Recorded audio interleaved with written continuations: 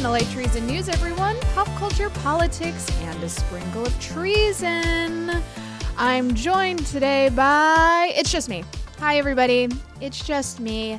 It's going to be an intimate Light Treason News because it's very early, and I have once again forgotten to book a co-host. I briefly entertained Meredith is in town, forcing her to co-host with me, and I was like, that's just mean. She's on vacay. Host it your dang self. So here I am. I have a bunch of stuff I need to talk about with you all. First and foremost being, I had tweeted this the other day, but Desi is, and I don't feel hyperbolic saying this, a real son of a bitch. If you're new to the show, hello, welcome. I have a little cat. His name is Desmond. He's fine most of the time, but he's on some new medication, and I was bragging to the vet. They said, do you think you're going to have a hard time getting him to take his pills? And I said, what? No, Desmond's very dumb. He just gobbles up whatever I give him. And then lo and behold, I get home. I try to get him to take the pills. I hide them in his little treats. And he nibbles around the pills, eating his treats, and then spits the pill out at me with the most contempt on his face that I've ever seen. So out of nowhere, Desmond's smart, and he can taste the pills. I try to crush them up in his food. He won't eat his food. So I call the vet. I tell them what's going on, and they're like, have you tried pill pockets? Now, in my head, what I was doing with the soft treats, meaning hiding his pills in the soft treats, was akin to pill pockets. So I was like, I don't know if that's going to work, guys. And they were like, listen, why don't you just try it? Get back to us. Let us know how it goes. I go, fine. I have a lot of attitude at this point. I order the pill pockets. They come. I try them. Boom. They're a miracle. He eats them up, doesn't even taste his pills. So I highly recommend pill pockets if you've never used them. I know everybody knows about pill pockets, but I thought what I was doing was like a makeshift pill pocket. Turns out no. Pill pockets are very special. You know what it is? Because they're so gelatinous, they seal up entirely and hide the pill inside. Hence, pill pocket. Pocket. It's a pocket. Do you see? Do you see? So you know what? I'll put that in the recommendation zone. Pill pockets. Highly recommend. So I'm going to keep the recommendation section succinct, brief today because I was trying to think of a third word. I could not. It's very early. Did I mention that? So I'm going to keep it moving, if you will, in the pop culture section because I want to get to some of your messages. Feel like I always procrastinate that. I never get to the Patreon messages. Patreon.com/AllisonKilkenny. For as little as $5 a month over there, you can be a supporter of mine and you get to skip the line, if you will, if you want to send any recommendations, comments, questions, which, by the way, keep your recommendations coming because they've been golden. And I really enjoy hearing what you guys are watching right now, what you're into. Oh, I just remembered another thing I have to recommend. Hold on. Okay, I wrote it down so I won't forget. I watched it literally last night. I binge watched 6 episodes. And so it was good. So that's why I'm recommending it. But before we get to that, I have a horror movie recommendation for those of you who have Shudder accounts who are looking for stuff to watch during the spooky season. Psycho Goreman on Shudder is a hilarious film. I don't want to give too much away. The protagonists are a little brother and a little sister, and it has something to do with space invasion, and that's all I'll say. But it's so funny. I love the little girl character. She's out of her damn mind. She is an insane person, and I'm using that in the clinical sense. And she's just a little troublemaker, and I love her. She's so funny. So I highly recommend Psycho Goreman. And also, speaking of binge watching stuff, I binge watched in its entirety. And you know what? While I'm here, I'm going to shout out Jay. Jay, who's one of my Patreon supporters, sent this as their recommendation. They wrote, if you haven't checked it out, I highly recommend Reservation Dogs. This is about a group of teenagers who live on a reservation in pretty much abject poverty, I would say. And it is produced by Taika Waititi, so it is, it's going to be hilarious, and it is, but it's also really moving. The character development is stellar. There are very, very serious themes throughout, but it is always delivered with this sense of levity. It never feels too heavy. Except when it does, and then it feels earned, like there are a few moments where I cried watching it, but it was in a way that didn't feel like manipulative. Anytime we arrived at a place where suddenly I'm crying, I felt like, you know what, this is earned. So highly recommend Reservation Dogs if you have not checked it out yet. And finally, and Jay, thank you for sending in that recommendation. It was so good, I binge watched the whole thing. So see, your recommendations really do affect me in my real everyday life. So thank you. And then finally, the other show that I binge watched in its entirety, 6 episodes last night, The Night Manager. Remember The Night Manager, everyone? The show that everyone watched a couple years ago? I just watched it last night. I watched 6 episodes of it. That's good shit. You got your Tom Hiddleston.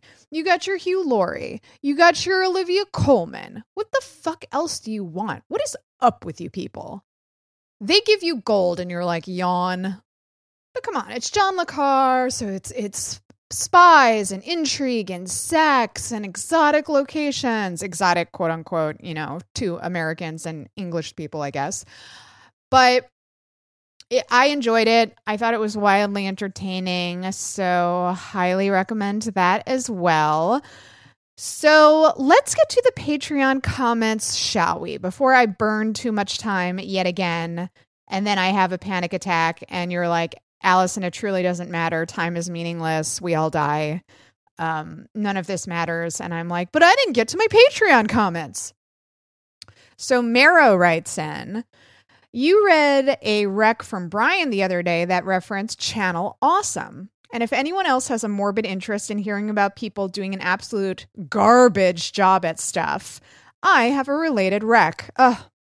Marrow, you understand who is listening to this podcast. You understand me. I thank you. Yes, we would like this recommendation very much. Dan Olson, Folding Ideas on YouTube, did a review of a review that those same folks made of Pink Floyd's The Wall, which was an inexplicable song-by-song Weird Al-style recreation that also fundamentally does not understand the source material and is every bit as terrible as it sounds. Dan's review is both very polite and positively scathing, which makes it a delightful watch, in my opinion. It's called The Nostalgia Critic and The Wall. For something on the other end of the spectrum, he also did a video putting both Flat Earth and QAnon into context and diving into the appeal of movements like them called In Search of a Flat Earth. It's super interesting and includes some deeply moving shots of a beautiful lake as part of proof that, yes, the world is in fact round and complicated. Thanks for all the work you put into the show. Marrow, thank you for the excellent recommendation. That sounds great. Again, Dan Olson. Okay. All right, Dan.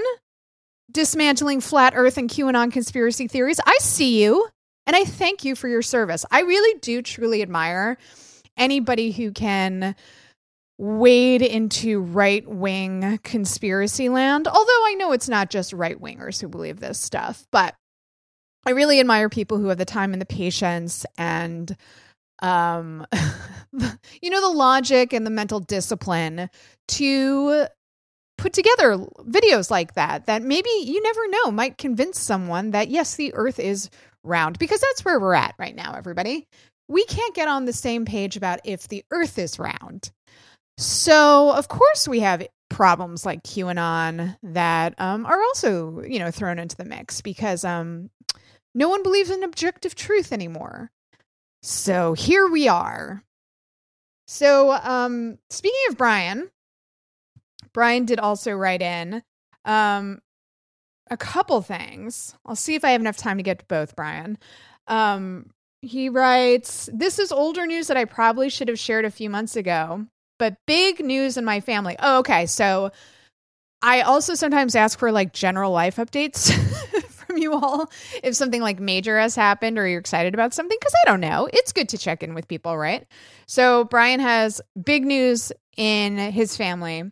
"My step-parent, Robin, has been made a creative director at the tabletop role-playing game company, Discami Publishing." Sorry if I mispronounced that. "This includes guiding the direction of the upcoming second edition of the superhero RPG Silver Age Sentinels. This is their dream job. And just to put a cherry on the sundae, they got this job the same month they finally fully came out as non-binary. They had been out to me, my mom and brother, and some close friends for a few years." Huge! Huge. You come out as non-binary and you get your dream job? Amazing. Congratulations. That sounds really impressive. I know I have friends who listen to the show, listeners who listen to the show who are huge RPG fans. So I'm sure that means way more to them than to me, just because I am not familiar with the world of RPG. But it sounds very impressive. So congratulations. Brian also writes, "Time for another anti-rec. Do we love anti-recs on this show? Yes, we do. I almost love them as much as recs themselves, plural. This is a safe space. You can always feel free if I recommend something to write in and say, Allison, that recommendation you gave, it's an anti-rec for me, and here's why. Or if I anti-rec something, exact opposite, to write in and be like, hey, that anti-rec, I actually really enjoyed it, and here's why. Safe space. It's okay to like things. It's okay to not like things. Time is meaningless. We all die. Let's see how many times I'm going to say that on this episode. Time is an illusion and you will die. So Brian writes in, "This one was a movie I had to watch for the current season of my YouTube show." Okay, Brian, subtle plug. I see you. "The movie is called Zombie Shark." Okay, well, it sounds amazing. So you're going to have to convince me that it's not, Brian. "Sadly, it's not as fun as it sounds." Okay. Immediately knew I would be swayed by the title and has to talk me down.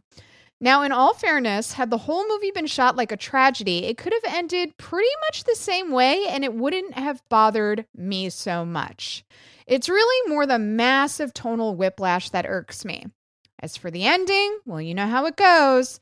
I'm sure we've all had that sex ed teacher that warned us if we had premarital sex, the result would be that in 10 years, our boyfriend, work friend, and little sister, in that order, would get eaten by sharks that were turned into zombies due to illegal medical experiments by the U.S. military. It is a tale as old as time. Brian, we all had that sex talk in public high schools. That old chestnut.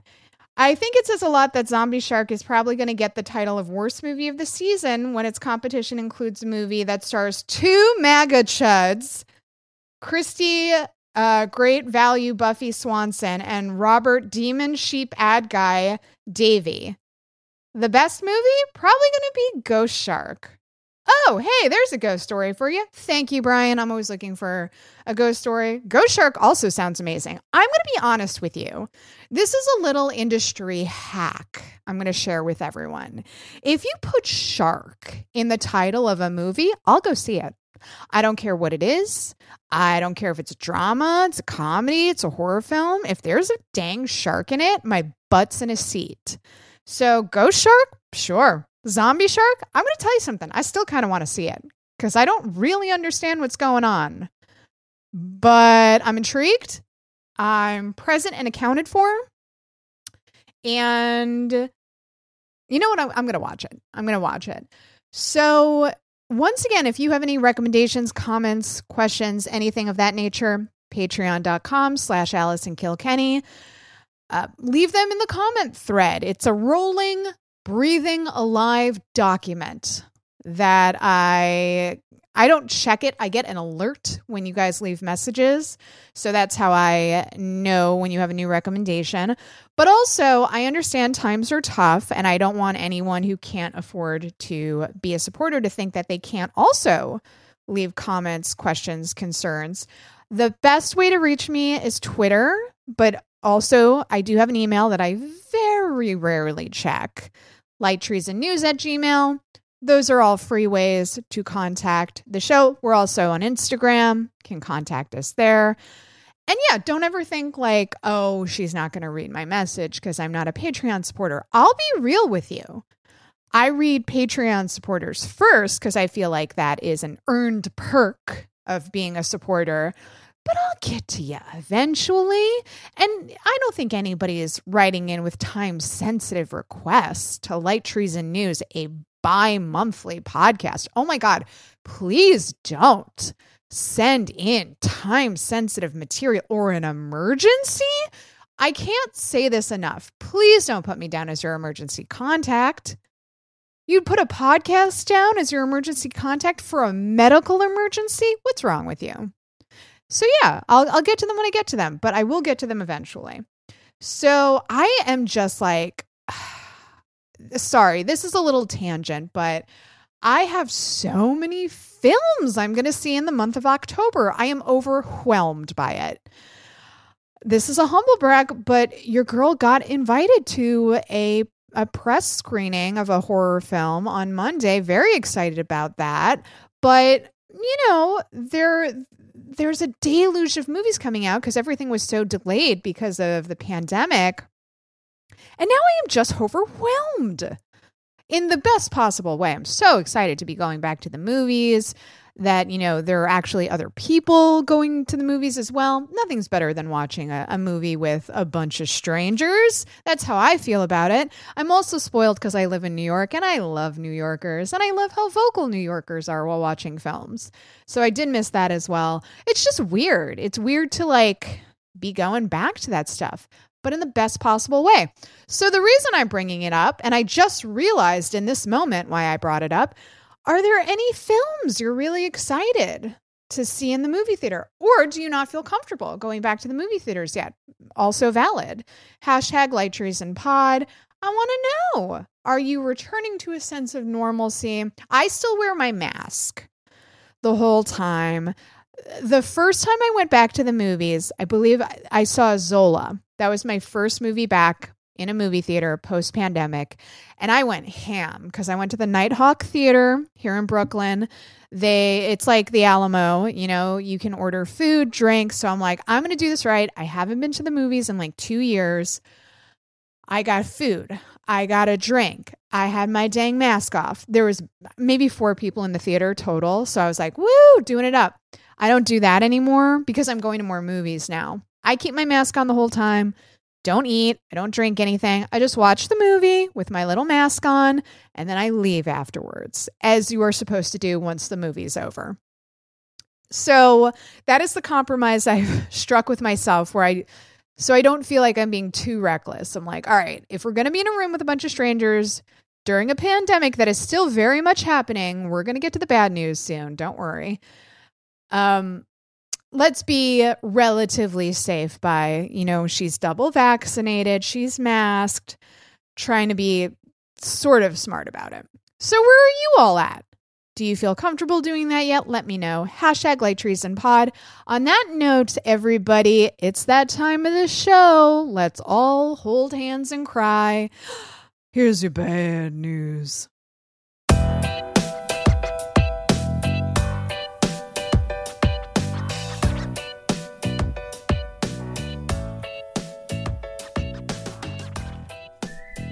Damn it. I forgot to talk about something in the pop culture section. Okay, listen.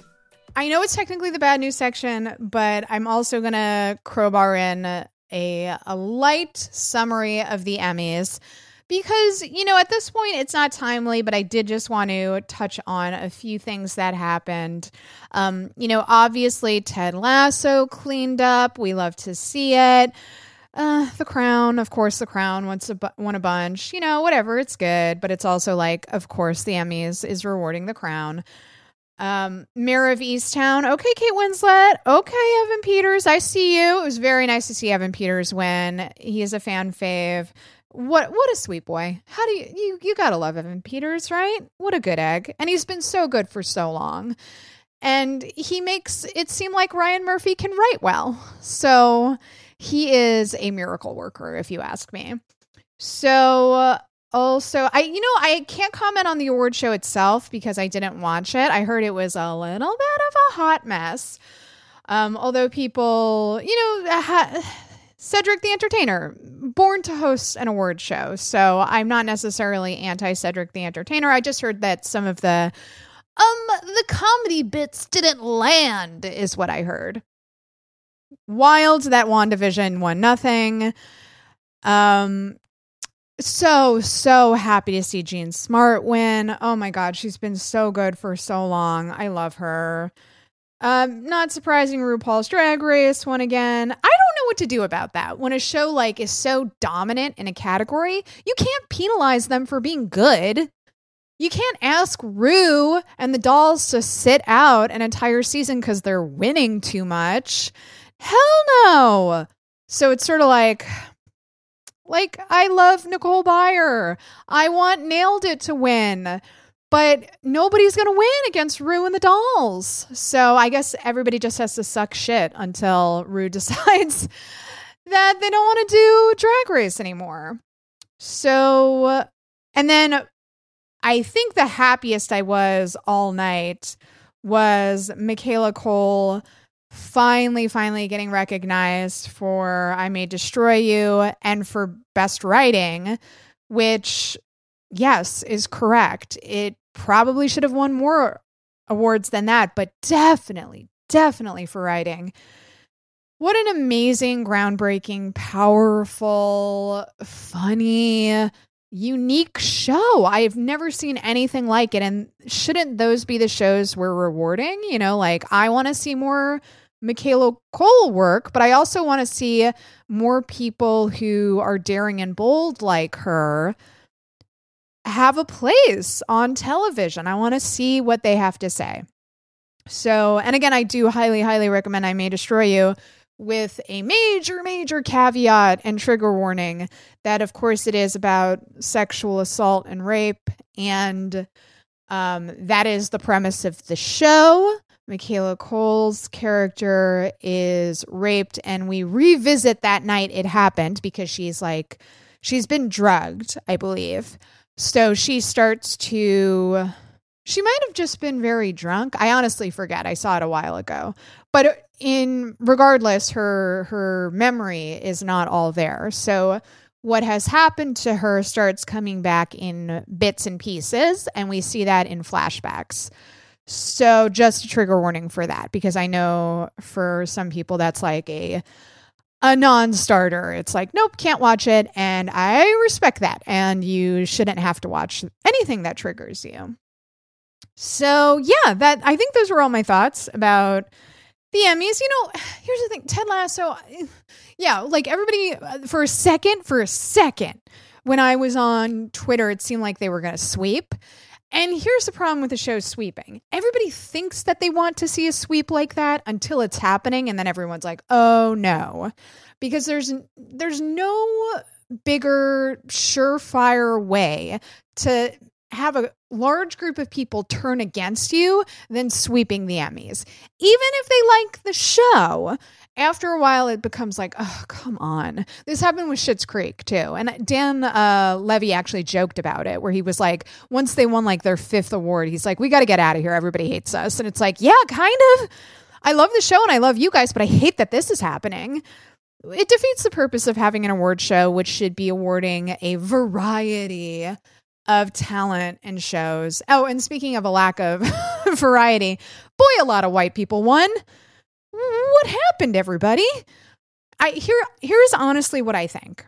So the Emmys was sort of advertising the fact that a record number, I think, of people of color had been nominated for Emmys, but then lo and behold, a bunch of white people won the Emmys, and everyone was like, how do we fix this? I honestly think it comes down to more members, younger members, more diverse members voting on these shows. I don't think there's another way to get around it. You just need a more diverse group of people voting on this stuff. Because whether we're talking about the Academy for the Academy Awards or the Emmys, any big institution like that, big awards institution, they're overwhelmingly white, older, and male. And if you want more diverse people to win awards, you have to have more diverse people voting on this stuff because, of course, old white people watch The Crown or even, The Queen's Gambit, which is a great show, but it's so like the Emmys version of Fool the Academy, Fool the Emmys, about anything about war, anything about the royal family. Old white people love that shit, and they're going to award it. And that doesn't mean that, say, like Olivia Colman doesn't deserve to be acknowledged, but also, does it have to be every year? Does it have to be every year? I don't know. Does it? And really, the only way around that, I think, is more diversity. So I guess that kind of fit into bad news. White people winning a lot of Emmys. All right. No notes. Nobody send me notes. I'm not going to read them. So let's talk about the hot mess happening on our border right now. And horrible footage of Border Patrol agents on horse patrol aggressively confronting, as CNN says in this article, aggressively confronting, quote unquote, migrants, largely Haitian migrants who are trying to cross the border. And when they say aggressively confronting, at least in one case, that meant whipping them from horseback, which, if you know anything about the history of the United States and, say, our history with slavery, is not a great look to have a white Border Patrol agent on a horseback whipping a black Haitian migrant. Bad optics, not that there's a humane way to turn away immigrants in need from the border, but whipping them from horseback, not a great look. So Jen Psaki, the White House press secretary, yes, girl boss, everybody stop it, be an adult. She goes on, I believe it was CNN, and says something to the effect of, this is not who we are. This ugliness at the border. This is not who we are. And the problem with that is it's exactly who we are. Going back to, as I said when making the comparison, our history of slavery. The foundation of this country is genocide, right? If we weren't killing Native Americans, we were killing and brutalizing black slaves. So it irks me whenever anybody says something like, this is not who we are. Or like, when Texas outlaws abortion and the Supreme Court is weighing overturning Roe v. Wade and someone's like, this is not who we are. And it's like, no, actually, this is who we are. This is our history of misogyny and racism. It's all here, laid out bare. And maybe that's what you're trying to reckon with. It's that it's so overt, but it's always been there. Like, as we like to say during the Obama administration, Obama deported more people than all of his predecessors combined. This is exactly who we are. And it's horrible to see like poor Haitian migrants who are fleeing so many things, environmental disasters, political unrest. Do you understand how desperate a person has to be to leave their home country, which they don't want to do? Think about if you suddenly had to leave the United States tomorrow. As much as we bitch about the United States, as much as we don't like aspects of the United States, if you had to leave your country tomorrow with just the clothes on your back and travel thousands of miles with your children. Like, think about how horrible that is. Nobody wants to do that. If you find yourself in a position where you are suddenly doing that, shit has gone terribly wrong. You either feel like if you hadn't left, you would have died, or if you go back to your country, you'll be killed. Those are the only reasons people do something like that. So now there are like, I don't even know how many Haitian migrants at this point, how many hundreds, maybe thousands trying to cross the border. And they are that desperate. And to, instead of meeting them in a humane way and being like, we understand you're in need, we're going to work to place you, in like an orderly fashion, they are greeted by a man on horseback whipping them.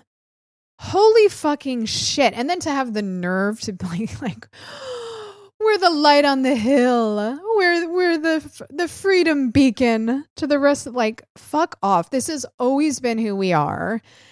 And this dude on horseback is just an honest representation of it. Because the reason he feels emboldened to do that or empowered to do that is because he has been told that's the policy.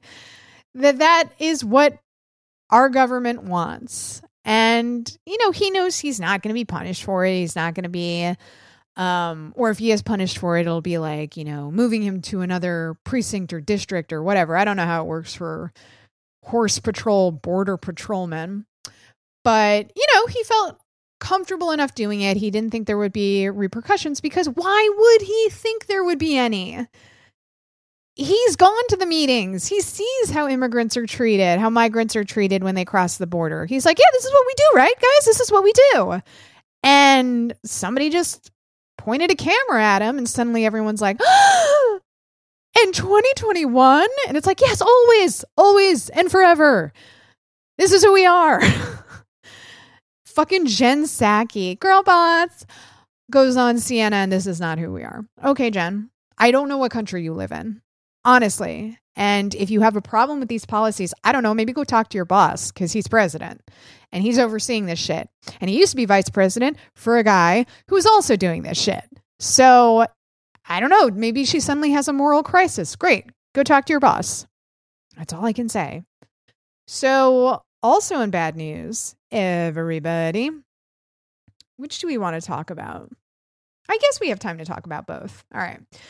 So I'm sure you all saw the story about Gabby Petito on the news or on Twitter. It is a very sad story. It's about a young woman who, she's an influencer. She was an influencer on Instagram. She was one of these types where she was living on the road with her boyfriend and like documenting their adventures.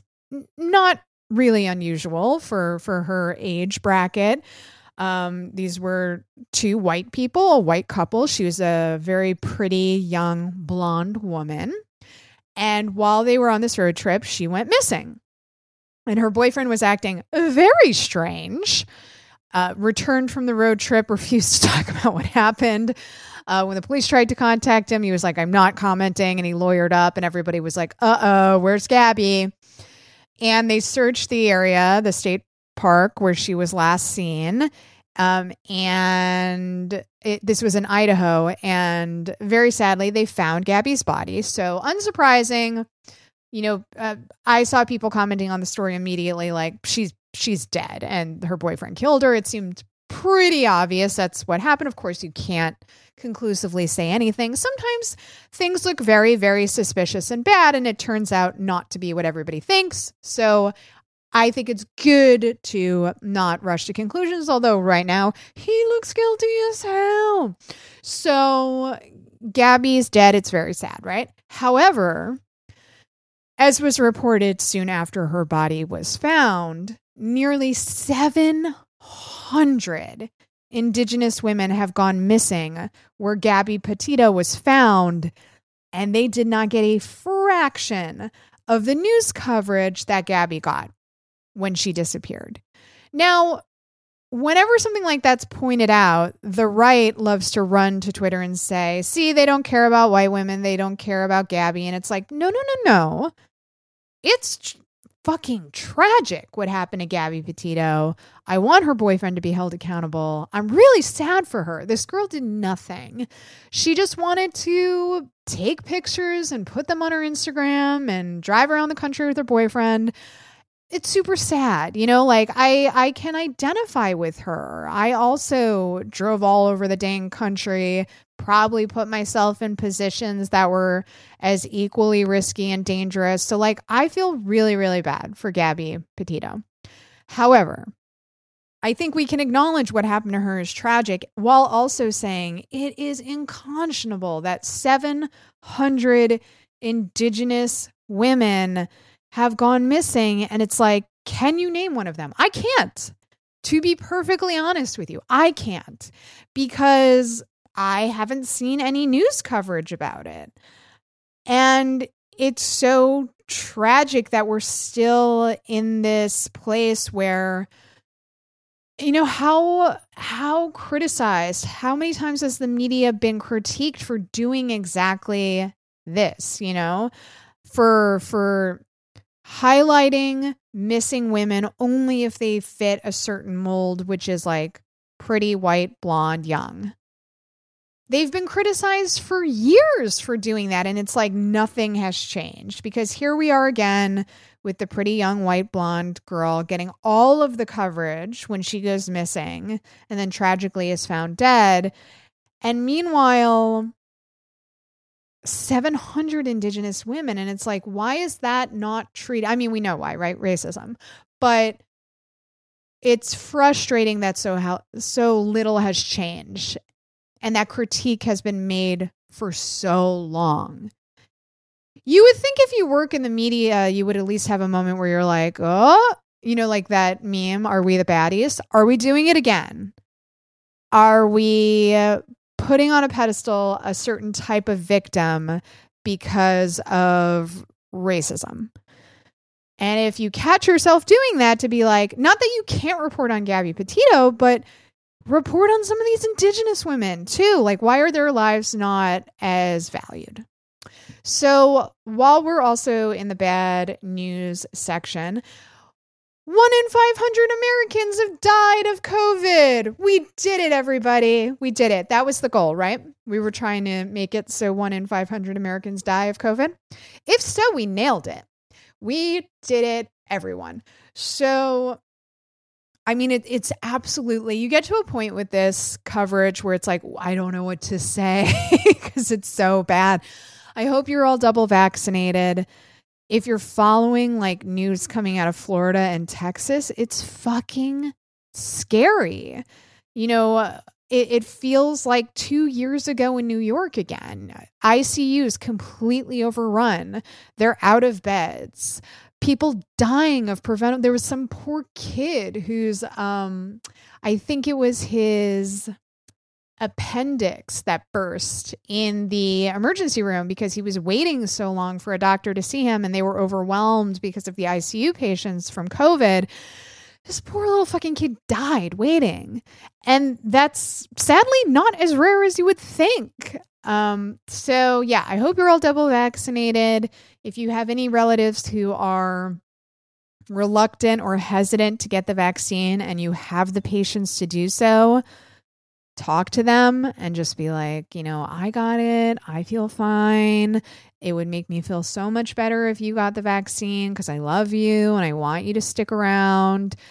Sometimes it helps to be confronted in your real life and not just talk to a bunch of people who agree with you online.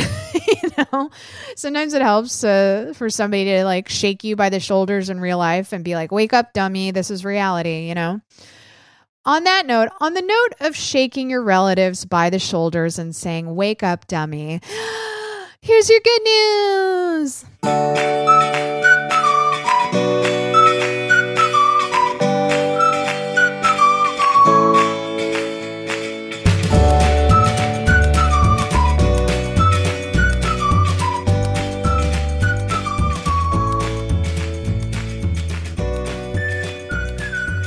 Well, speaking of COVID, speaking of fuck yeah science, the COVID vaccine has been declared safe for kids ages 5 to 11. You know, obviously, this is according to Pfizer. I don't know if the FDA has had time to fully declare it to be safe yet, but obviously this is encouraging because this was also the first step for the regular vaccine for adults. Pfizer was like, it's safe, and the FDA was like, it's safe.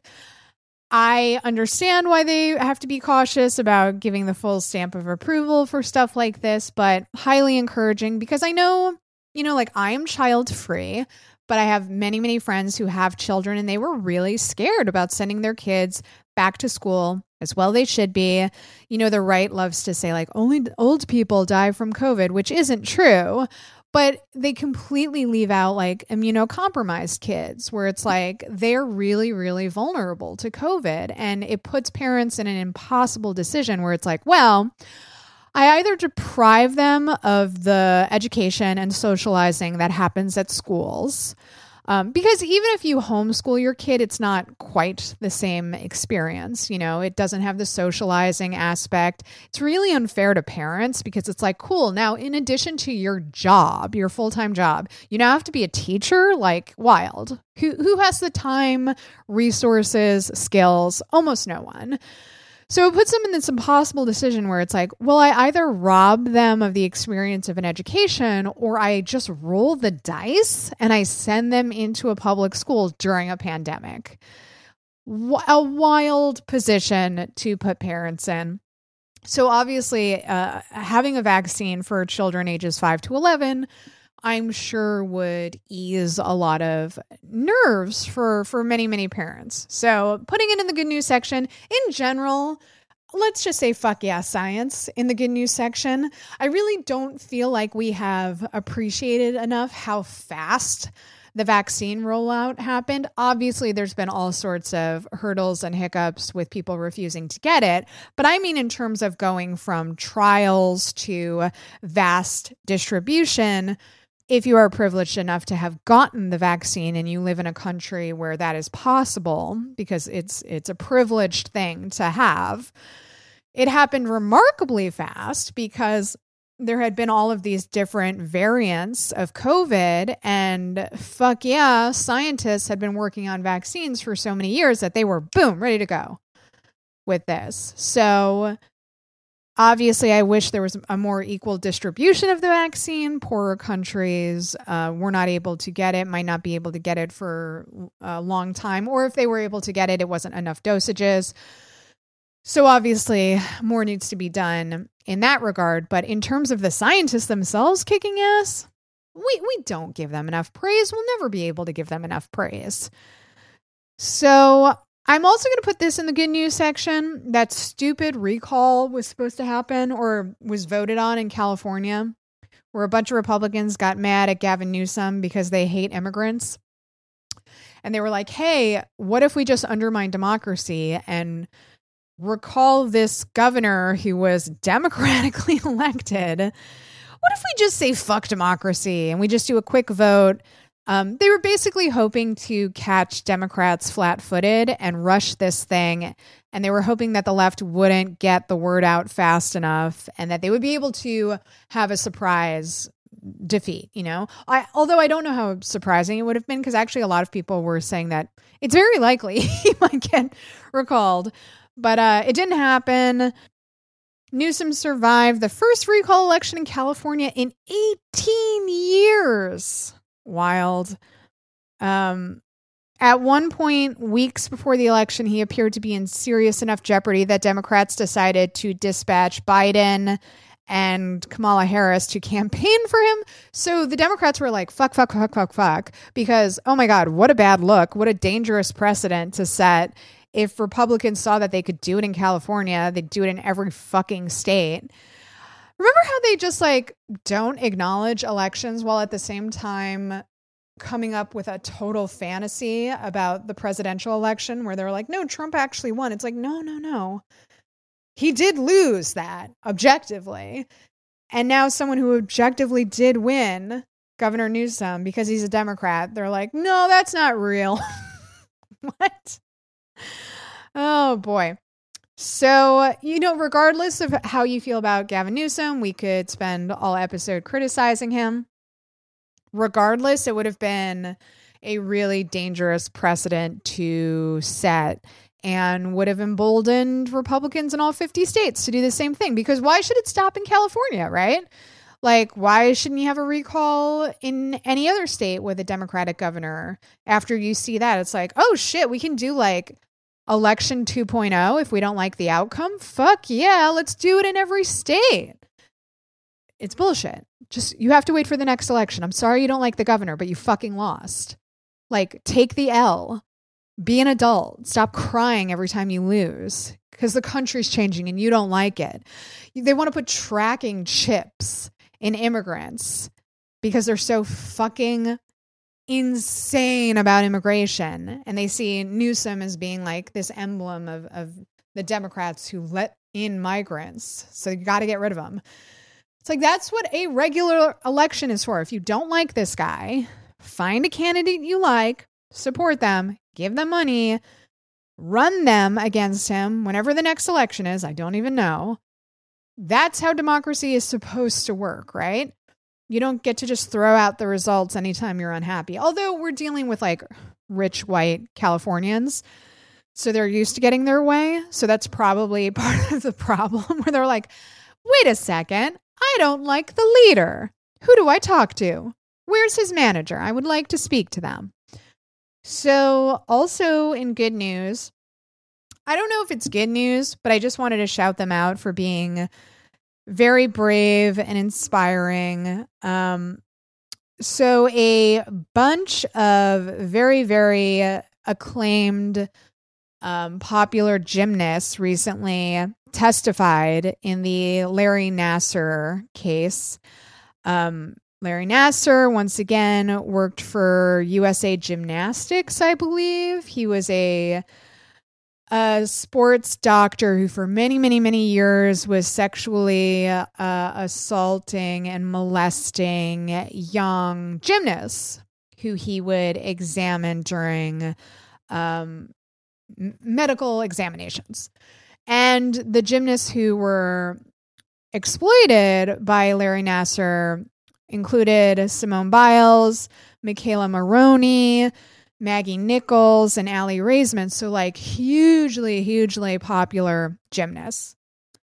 So they got together and testified. They got to read, I believe they're called victim impact statements in court against Larry Nassar.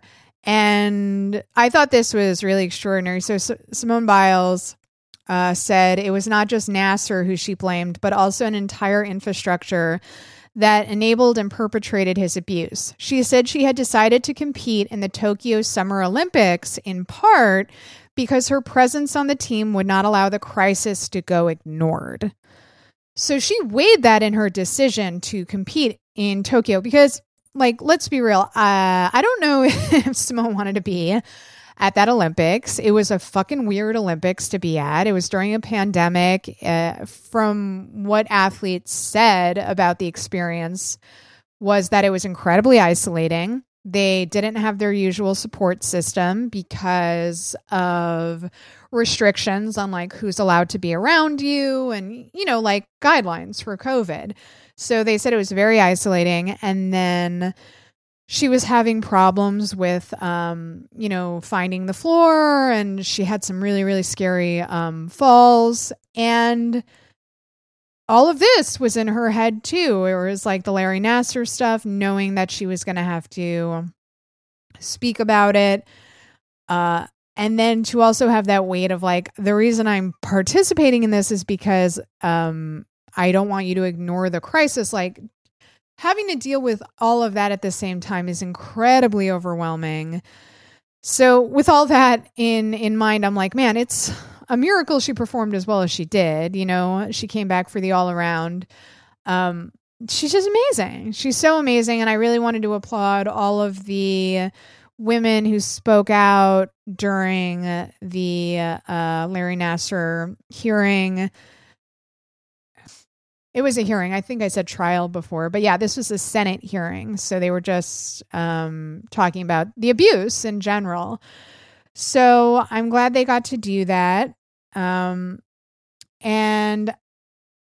there's been a lot of criticism of the FBI's handling of all of this because, as came to light during the trial and, subsequent reporting on this issue, the FBI knew what was going on. They had been contacted about Larry Nassar and USA Gymnastics and the allegations.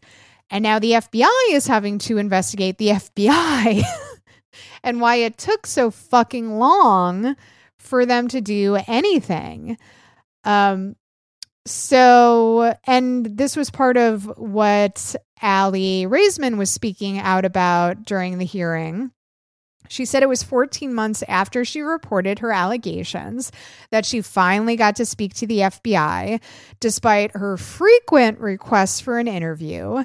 USA Gymnastics head Steve Penny arranged for the interview to take place at the Olympics Training Center, where Raisman said she was under the control and observation of USA Gymnastics and the United States Olympic and Paralympic Committee. She said the day of my interview, Steve Penny flew to the Olympic Training Center and he made sure I was aware he was there. She said she also had been pressured by the FBI to accept a plea deal that had been proposed by Nassar. Interesting. Why is the FBI on the side of Larry Nassar? Why could that be? I don't know, but it's interesting. And I also don't know if we should have the FBI investigating the FBI about all of this. That seems like a conflict of interest. Applauding the women and saying to the FBI, what's up? What's up? Why are you so invested in defending someone like Larry Nassar? I find that interesting. I don't know. I'm not implying anything. I don't think, but I find it unusual. It's sort of like the people who are really invested in covering up for Epstein. It makes me think, why? Why wouldn't you be on the side of the little girls who were abused by a grown man for years and years and years? Why would you pressure someone like Aly Raisman to take a plea deal? It's unusual, right? So again, applauding the women saying what the fuck to the FBI, as we should always say to the FBI, right? What the fuck? What the fuck? So on that note, everybody, that is this weekend's edition of Light Treason News. Once again, we are a 100% listener-supported show. That's you. You have the power to keep the show going or to say, shut her down. So if you're in a position to do so, please go to patreon.com/AllisonKilkenny. You can sign up at any tier you want. But I just like to let people know, for as little as $5 a month, you can keep the show going. Or if you're like, Allison, I don't want any of the perks. I don't need the bells. I don't need the whistles. Keep it simple. lighttreason.news. You can become a member there as well. That's just if you're a good-hearted soul and you don't need any perks. It's real quick. $5 a month over there as well. So again, if you have any questions, comments, concerns, Twitter is usually the best way. #LightTreasonPod, or you can tweet us directly, LightTreasonPod. I never mentioned this. We're also on SoundCloud. Quite a few of you have started following over there. Thank you. I don't know. Is that a big deal? Do the kids like SoundCloud? We're over there. Instagram, all of that stuff. Also, your host, Allison Kilkenny, I am on these platforms as well. Instagram, Twitter. It's just my name, @Allison Kilkenny. Give me a follow. I'm not as active as I used to be on the socials, mostly because I'm trying to have good, mental health. So I'm trying to fight with strangers on the internet 50% less these days. But I still see comments. I'll engage. I'm not above the people. So Thank you once again. I hope you have a wonderful rest of your weekend. And while you're at it, if you're double vaccinated and you're wearing a mask inside, get out there and cause a little trouble.